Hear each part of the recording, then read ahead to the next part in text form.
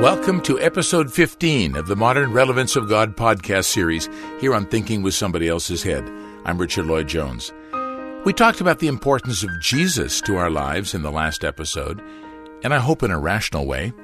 I've been impressed in my personal journey of discovery with the rational arguments for the existence of God throughout history by Augustine and Anselm, and more recently, as I mentioned back in episode 11, by the logical argument for Jesus elaborated by Oxford's C.S. Lewis. Well, we don't get into any of those arguments for the existence of God in this episode, but they do all make provocative reading.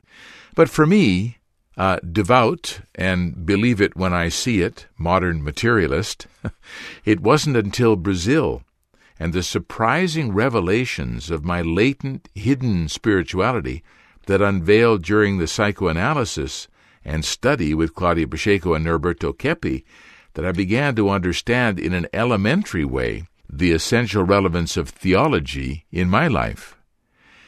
Keppe writes about God and Jesus and the Holy Spirit and even demons in a lucid, practical, scientific way that's very tangible, especially when accompanied by studying his profound work and exploring reactions to it through the interior exploration provided by personal psychoanalysis. And it's been my great privilege to have had the opportunity to do that over the past 20 years with first Dr. Claudia Bernhardt Pacheco, and then, lately, Dr. Norberto Keppe. Keppe's books, Glorification and the Universe of the Spirits, were turning points for me.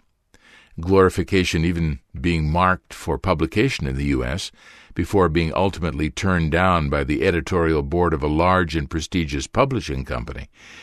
Keppe wrote in Glorification that any discussion about what is obvious is a waste of time.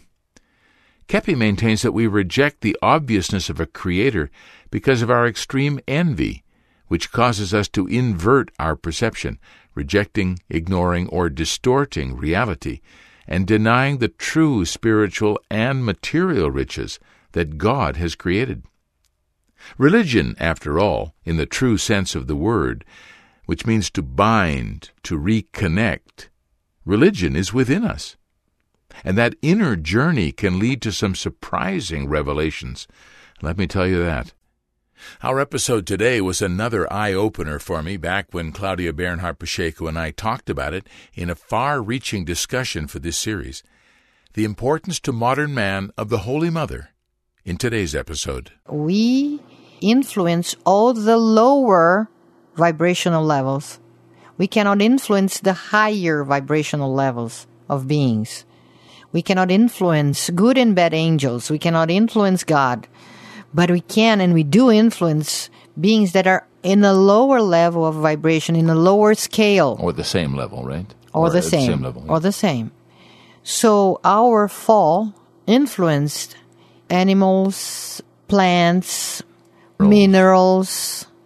We can influence in a negative way because if you have a bunch of people, a society, a whole big group of people having too much hate, too much anger, even fear, being unbalanced, psychologically unbalanced, not ethical, dishonest. So if you have many people like this, disturbed emotionally, the tendency is to disturb also all the elements of the planet. Now, this is so interesting because we know we can do this physically. If you chop down all the trees, you're going to create incredible distortions in the weather patterns and the environmental conditions. But I never thought about this in terms of resonance. Or vibration. Wow. Vibrational things, energetics. That's fascinating, Claudia. This is a way for us to understand even the messages that those children and adolescents get from the Holy Mother. Who is also important in this story because she is. She's the one who accepted to give birth to the Son of God. This is an extraordinary thing. Yeah. And in where I come from, a mostly Protestant country, we don't give much value to the Holy Mother, but she's an incredible. Well, she was the woman who was helped by God to help humanity to recover. So she did the opposite of Eve. Yeah. So she was like very open, very gentle, receptive to God's orientations. And she was not a woman that was envious as the others. And she was faithful and she was obedient. Now, obedient to what? Obedient to what is good, beautiful, and truthful. She didn't want to have any omission, any denial in her beauty, in her truthful actions. She could have had the same attitude as Eve during her life, but she didn't want to. She was smarter. And she was free to deny if she wanted. She was free to say no, as Eve did. But she didn't want to. So she said, okay, I want to play a role in this plan of salvation. And was it an Immaculate Conception, and what is that? Immaculate Conception means that if God would not have interfered in her DNA, she would have been born with the original sin, which means that she would have been born with envy and hatred and inversion since the beginning. A distorted DNA. Psychophysical DNA. Right. This is our legacy from the fall, is that our DNA began to be corrupted and diminished because of our lower vibration. Not only physical DNA, but psychophysical. Psychophysical DNA. Yeah. So God would have had to interfere to correct her genetics so she could receive inside of her body a creature that would be so energetic. Yeah, wow.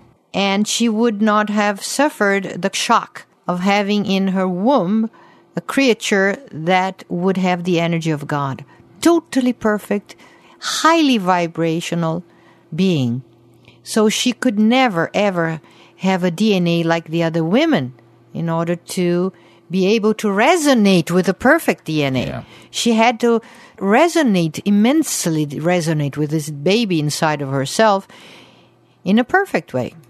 Human perfect. Right. She's not a god. So God did that. He did. If he would not have done, Mary would not have been capable to receive this creature inside of her. Otherwise, she would not have been capable to have Jesus. And it's also interesting when you made the comparison between her and Eve, because the serpent went to Eve in the garden. Yeah. And so, in a sense, there had to be a woman who would provide the alternative, right, in order for us to have a chance to... It's very interesting, a woman and, of course, a man in Jesus. It's both sides. It should have been a man and a woman, not necessarily a couple, but a man and a woman. And those were the man and the woman who didn't follow the same attitude as Adam and Eve and the other beings as we are. And we can follow Adam and Eve's inspiration because we have this in our genetics, like more or less dormant.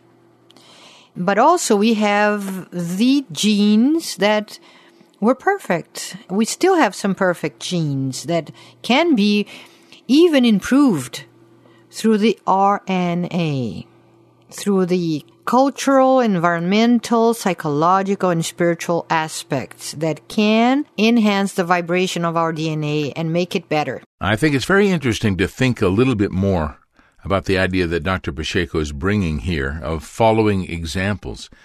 That concept is everywhere in humanity, actually, but at a material level. We need to learn from the greats in business, sports, music, and the arts.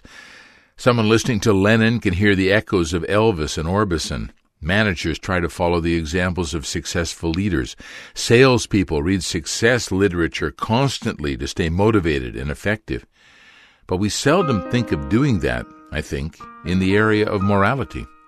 We don't choose, usually, to live lives in resonance with the greatest of examples, like Jesus and his mother.